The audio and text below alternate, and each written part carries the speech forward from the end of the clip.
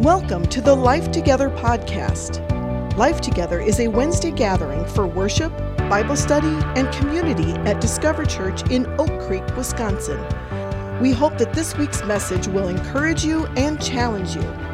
Our mission here at Discover Church is to reach our world for Christ as we lead people to discover and become who God has created them to be. Speaking of church holidays, that's what I want to talk about tonight. We have holidays in the church that we very commonly celebrate, Christmas obviously being a big one. When we celebrate the birth of Christ, God becoming flesh and living and dying on our behalf. The second celebration that we always do, and sometimes even more than Christmas, is Easter. And we just celebrated that about 5 weeks ago.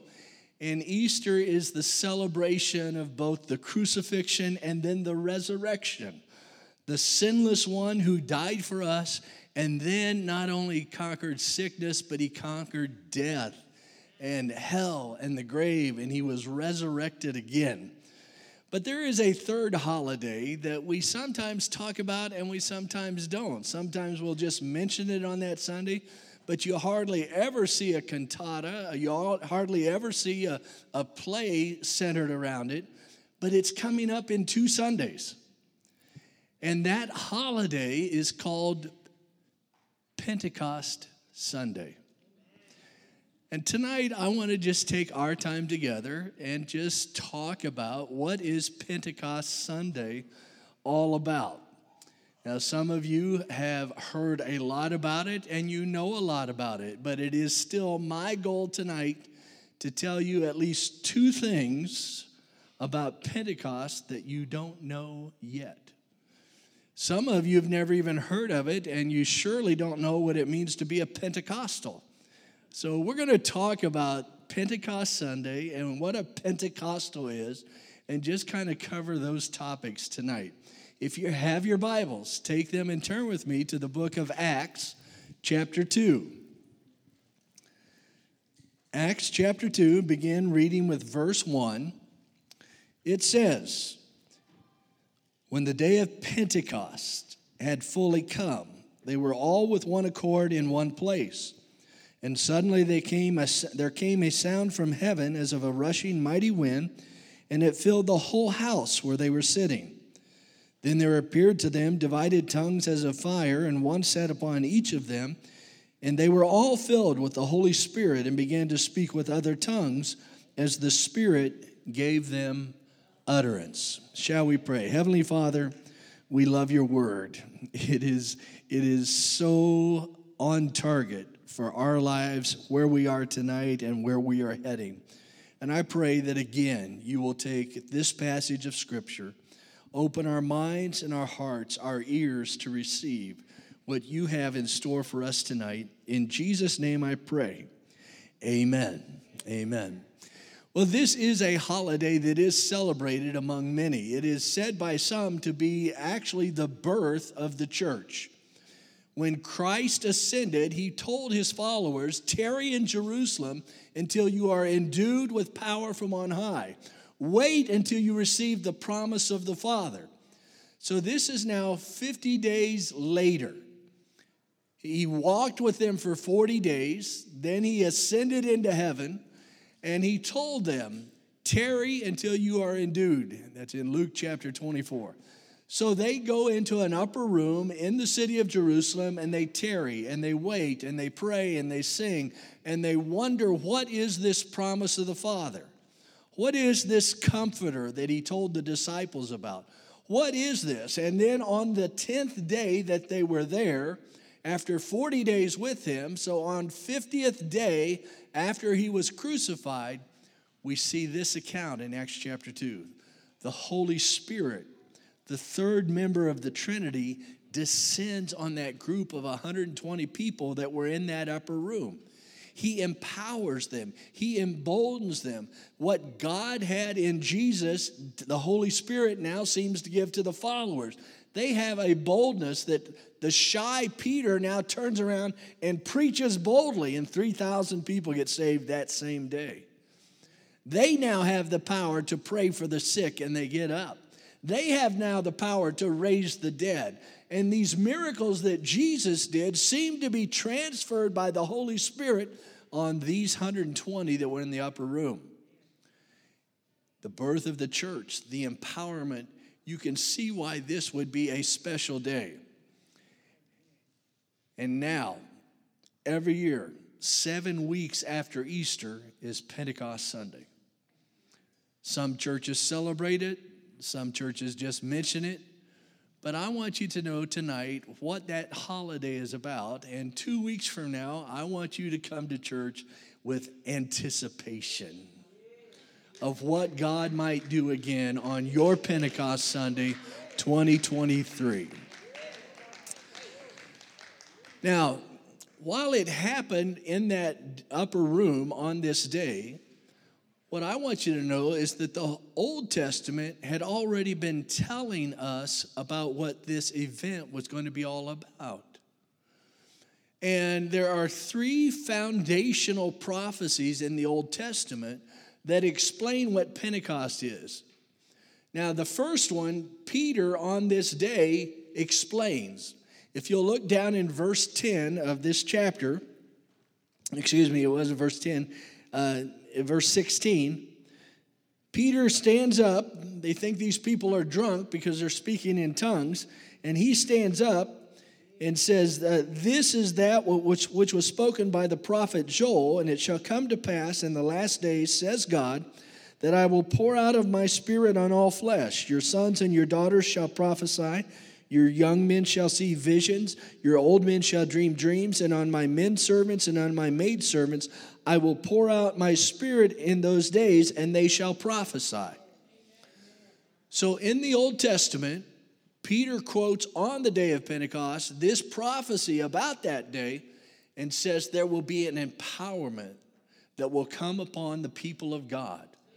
They will be able to see visions about the future. They will dream dreams about what God has in store for his people. They will prophesy. They will tell things about the future that there is no way to humanly know.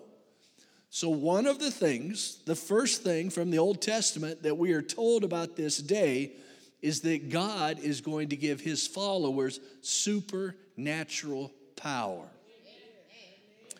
Now, there is a major division within the Christian church today, because while they all agree that on the day of Pentecost, supernatural power was given, about half of the church thinks, yes, it was given, but only until the Bible was completed.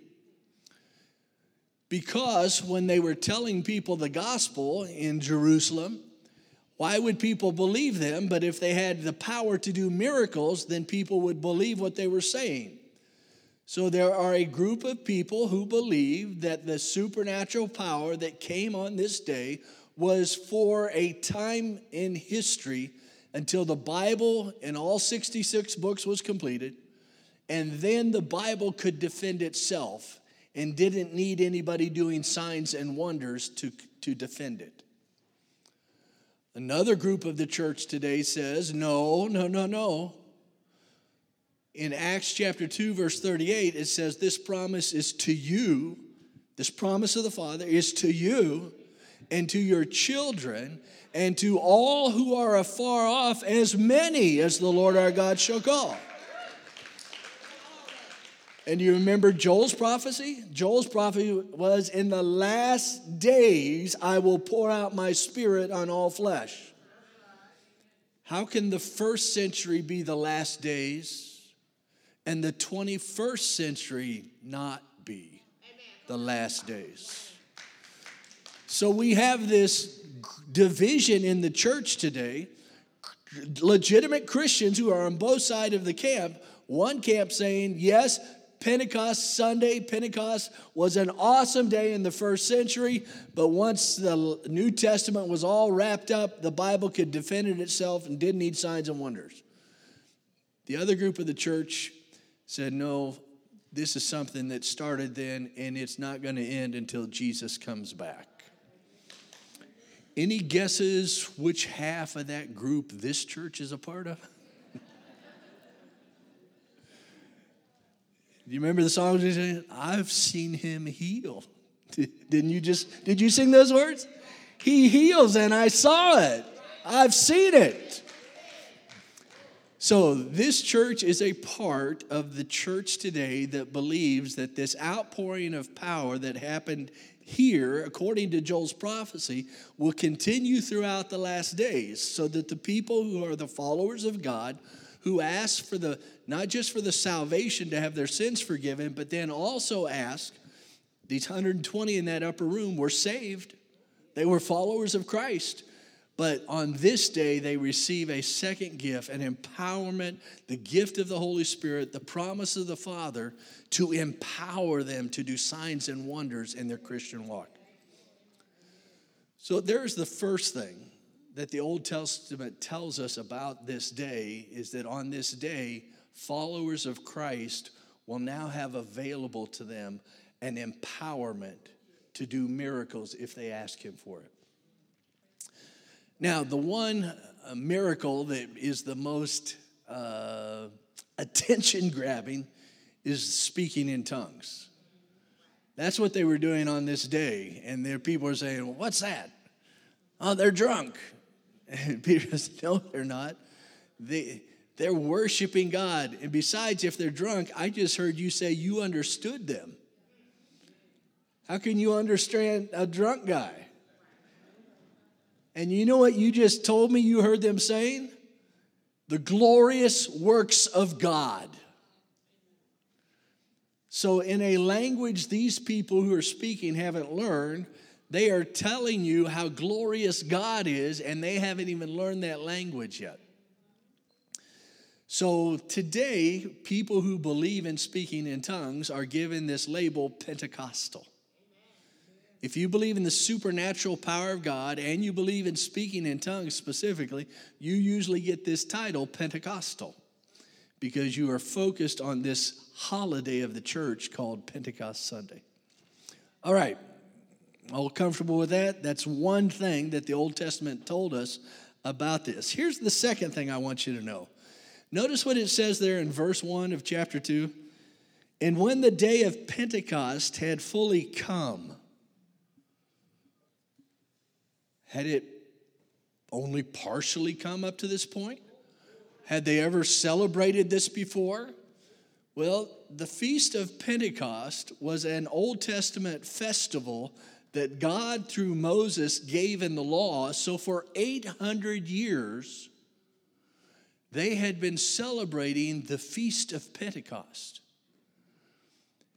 And it is on this day in the first century, on that holiday, that the Holy Spirit is outpoured. I don't believe that was a coincidence. Could it have been the Holy Spirit was poured out on Passover and we would all today be Passover Apostles?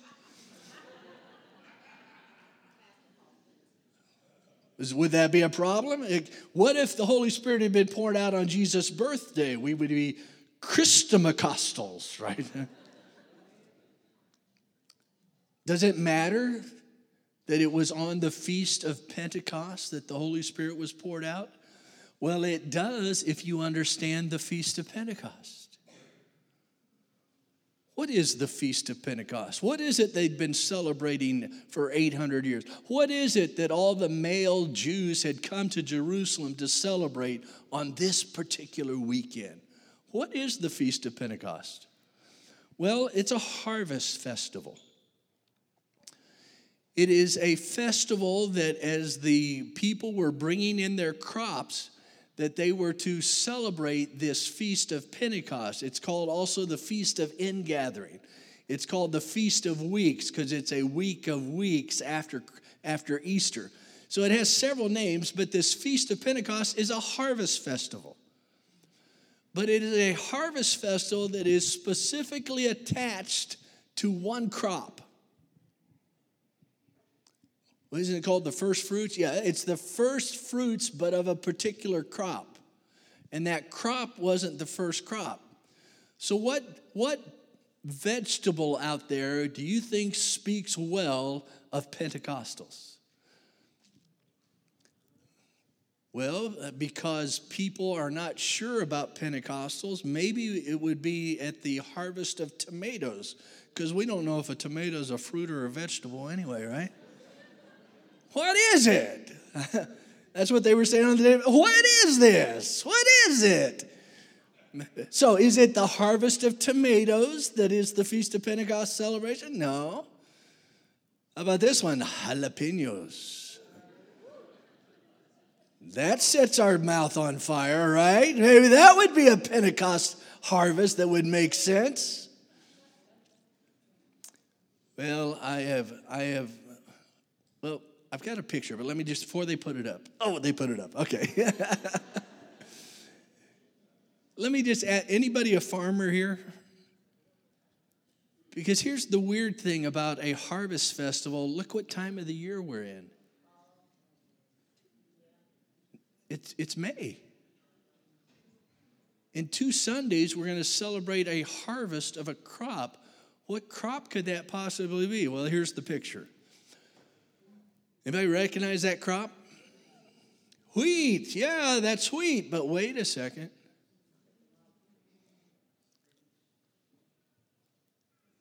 Why are the trees green? Because it's May.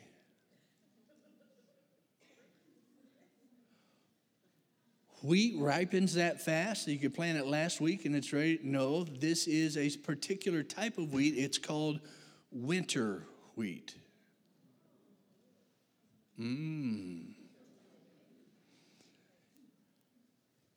Anybody in a crowd this size, there's got to be somebody who's planted winter wheat. Anybody? All right. Thank you. Right back here. I got a witness. Okay. If someone is going to reap winter wheat right now, what year did they plant that wheat in? 2022.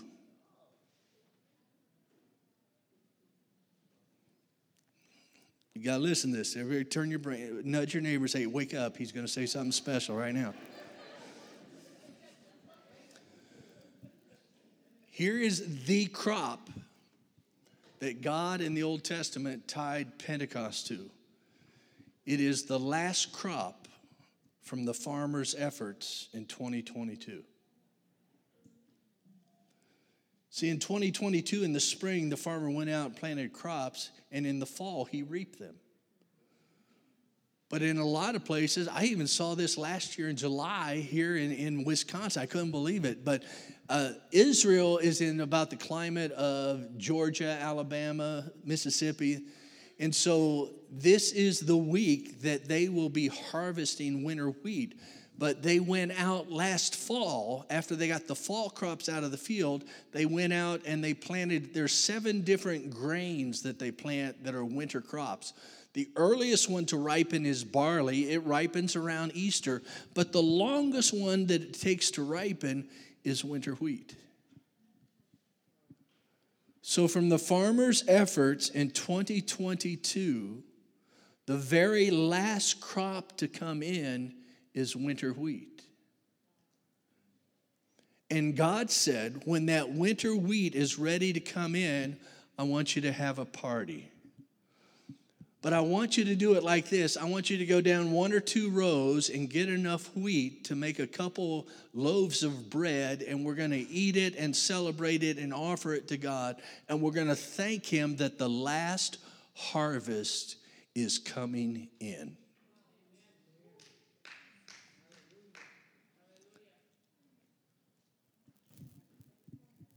And God said, once you've had that couple-day festival, then the party's over and you got to hit the fields and bring in that last crop. For 800 years, the Jews had been celebrating Pentecost, the feast of the last crop. And on the feast of Pentecost, when the last farmer's crop is about ready to come in, God pours His Spirit out on 120 people in the upper room. What could that possibly mean? He wants all of his children to eat Wheaties.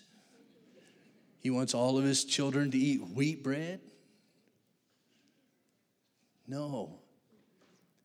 The physical symbolism comes over into the spiritual symbolism, and the last way that humanity is going to be able to get saved is now available, and the last crop is ready to come in. You see, before the law, Abraham, Adam, Abel, Enoch, they were able to please God, but there was a certain way they had to do that. After the law, there was a way to get right with God and to cover your sins, but it involved the sacrifice of animals. But as of this day, there is a new way to get saved, and that is to believe in the shed blood of Jesus Christ. And at the initiation of the last way humanity has to get saved, Jesus pours his Holy Spirit on his children to help them bring in that last crop. If you are Pentecostal, that may mean that you speak in tongues, but it also has to mean that you are dedicated to saving souls in the last day, that you are committed to helping people come to Jesus Christ. That's the second Old Testament meaning to what this day of Pentecost is all about. Harvesters, soul winners.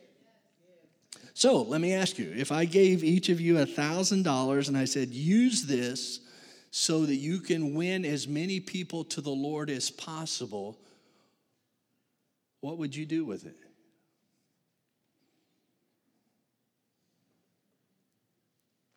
Well, I'd buy some. Give it to the church, yeah. I'd buy some tracts, pass it out. I'd print off some brochures, pass it around the neighborhood. I'd invite people over to dinner, and I would tell them about Jesus Christ. I would start an internet program and share the gospel. I'd go on Facebook. That's free. I could do that to share the. Okay, yeah. What would you do? Well, I skipped over it, but I agree with the first answer that was given. Pastor Brooks and Pastor Tonto have put together a missions giving and a missions outreach program from this church that is literally reaching the world. You have missionaries on every continent of the world. You have missionaries who are starting Bible colleges in their country to prepare preachers to go out and start churches in that nation. You have missionaries who are creating internet content to share the gospel and let the word of God spread through the Ethernet to everybody in the world. If I had $1,000, I would give it to Discover Church and the missions program and show that I was doing everything I could to reach this world for Jesus Christ in the last days. But somewhere we'd have to add to that, and we would have to be the ones that would reach our neighbors and reach our family. What did Jesus say? You'll receive power. You'll be my witnesses in Jerusalem, Judea, Samaria, and the uttermost. Discover Church has the uttermost, but what about Jerusalem? Well, they can reach parts of Oak Creek and parts of Milwaukee, but maybe not your neighborhood. Let me give you 5 words here that you will need to remember if you want to share the gospel. I hear people say that whenever you feel like the Holy Spirit's opening doors, just share the gospel. Share Jesus. Well, I want to ask, well, what's that mean? Well, how do I know I've fully shared Jesus? How do I know I've fully shared the gospel? Well, here are 5 words that give you 5 components of the gospel that you would probably need to cover with someone so they fully understood the gospel. All right, are you ready? Here they are. The first word is God. Second word is humanity. The third word is Jesus. The fourth word is faith. And the 5th word is heaven. Now, here's what that means. If you're going to share the gospel, somewhere you have to cover this topic of God, that he is the creator of heaven and earth, that he created us and he gives us breath, that he made everything, so he has the right to set the rules. And he created us to love us and to spend eternity with us. He is all-powerful and all-loving. But then the second word, humanity. From Adam right down to you, all of humanity has turned their back on God. They have disobeyed him. Even though he has the right to set the rules, even though he loved them and gave them life, we at some point have chosen someone or something else over God, and we have turned our back. We have disobeyed him. God is good. We have disobeyed him. That brings us to the third word, and that is Jesus. No matter how good you try to be after you've disobeyed God, you cannot make it right. A murderer, no matter how sorry they are, cannot make it right. And we as sinners, to the best of our desires, cannot make it right. We needed help. So God sent his son, Jesus, to be the one who reconciles humanity with his Father, to cover our sins so that our relationship can be restored. If you're going to share the gospel, you got to share how good God is, how evil man has been, and how gracious a gift Jesus Christ was. The fourth word is faith. The only thing you have to do to receive that gift of Jesus is simply to believe. You don't have to work for it. You can't be good enough. You can't work hard enough. You can't earn it anyway on your own. If you ask somebody, are you going to heaven? They say yes. And you say, how do you know that? And they say, anything that starts with the word I, they don't understand. I? No. Jesus. Why are you going to heaven? Because Jesus died for me. Why are you going to heaven? Because Jesus' blood has covered my sins. Why are you going to heaven? Because God sent his son to die in my place. That's why I'm going to heaven. The fifth word is heaven, and that is the reminder that we were not created to spend eternity on earth. While being a Christian has a lot of benefits in this lifetime, the real benefit is that we get to spend eternity with him. We were not created to be here. We were created to be there. But God made the option available for us to not choose him. And besides heaven, there is a second dwelling place in eternity, and that is hell. I want to serve God because I love him, but I also want to go to heaven and be with him forever. If you're going to share the gospel with someone, and you do need to, okay?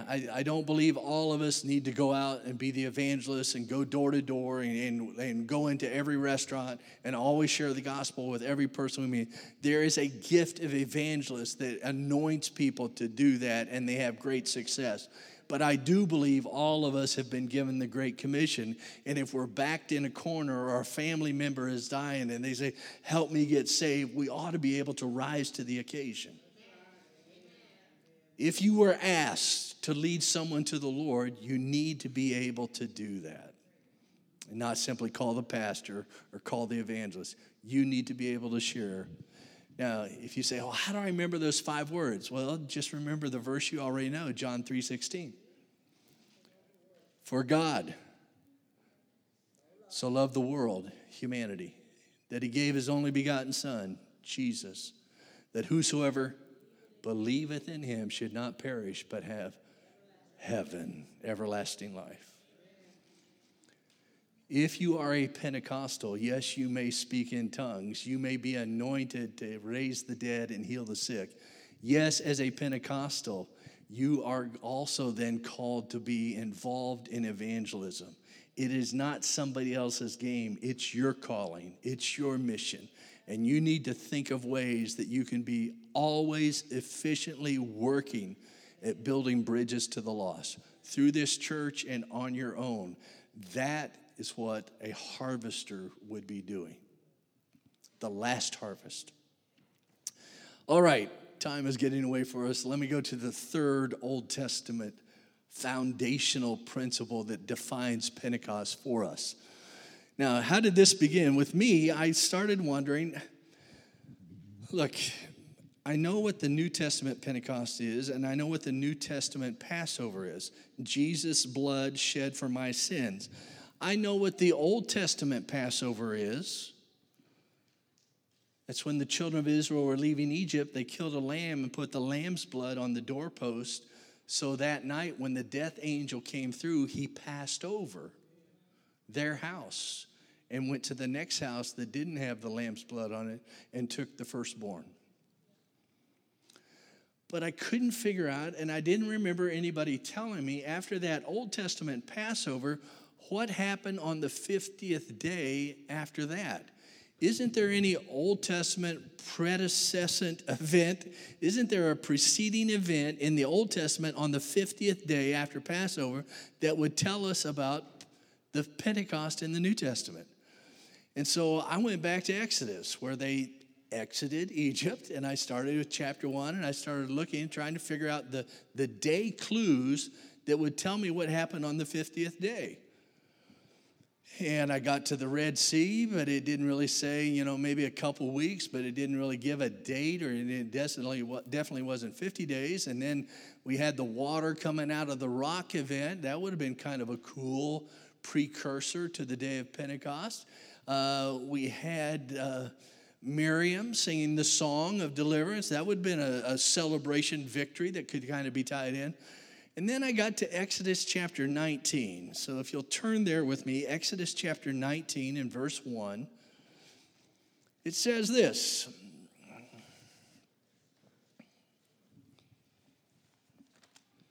Now, if you have the NIV, don't read it out loud because you've got the secret. They've figured it out in the NIV. But in the New King James Version, it says this. In the third month, after the children of Israel had gone out of the land of Egypt, on the same day they came to the wilderness of Sinai. I'm like, oh, Sinai, that would be a cool event. That, the glory of God coming down, that would be like his glory falling up the room. That would be cool, but that's at the third month. That's 90 days. I'm looking for 50 days. So I went back to chapter 18 and looked again, back to chapter 17 and looked again. And I just couldn't find it. There was nothing on the 50th day. Then I think the Holy Spirit just dropped this idea in my head. It's like, wait a second. It's only 90 days if they leave on the first day of the first month, and Sinai happens on the last day of the third month. Maybe they didn't leave on the first day of the first month. So I went back and checked out. They didn't. Passover is on the 14th day of the first month. So you do that math, you only have 16 days of travel, and then the 30 and 30. Well, that's 30 is 60, and 16 is 76. Well, that's closer to 50, but that's not 50. Well, maybe they didn't arrive on the last day, and so I started looking here again in verse 19, or chapter 19, verse 1, and my eyes kind of gravitated to that phrase, on the same day. I thought, oh, maybe they arrived on the same day of the month as they left, the 14th, but that's 60 days. That's still not close enough. So I pulled out my commentaries and started looking and said, no. They arrived on the same day the month did. What day does the month arrive? On the 1st. All right? 16 days in the first month to travel. 30 days, all of the second month. So 30 and 16 is what? 46. Then the first day of the third month, 46 and 1 is 47. Well, that's still not 50, but that's closer than 90. And so it's like, I think we're onto something here. It's math's working out a little better, but 47 is not 50. Now, if you still have your finger there in Exodus 19, go down to verse 10.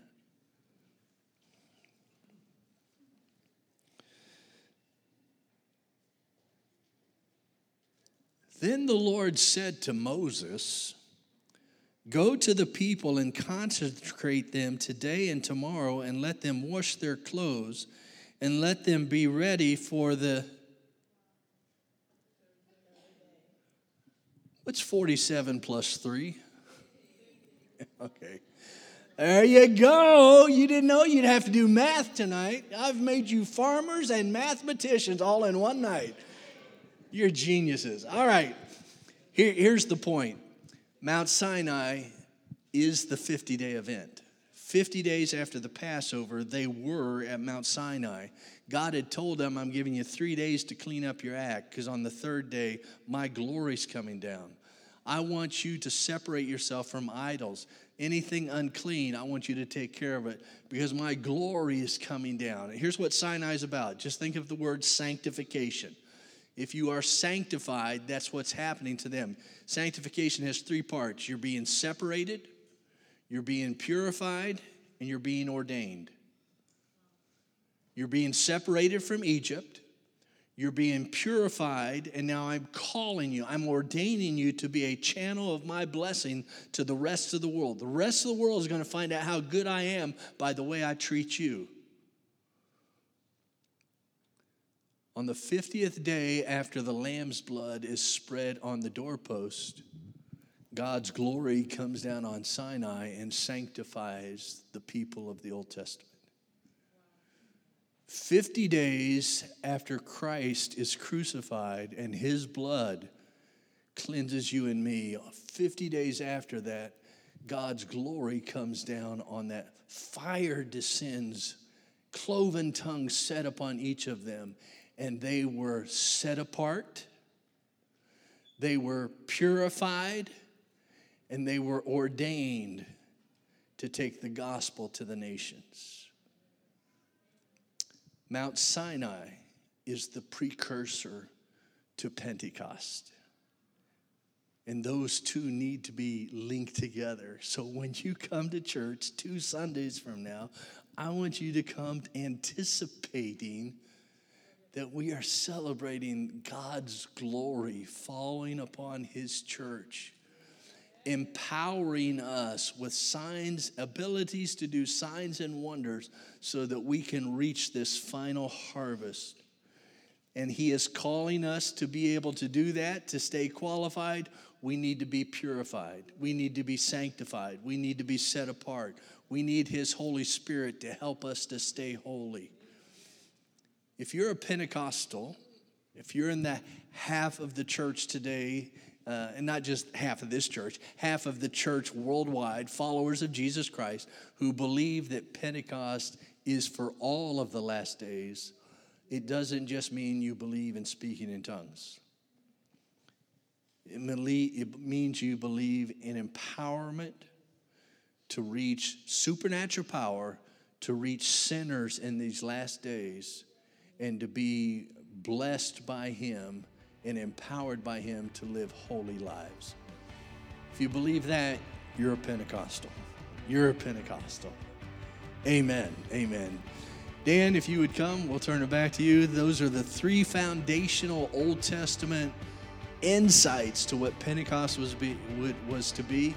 And in 2 weeks, I hope you celebrate Pentecost Sunday in a deeper and richer fashion than you ever have before. God bless you.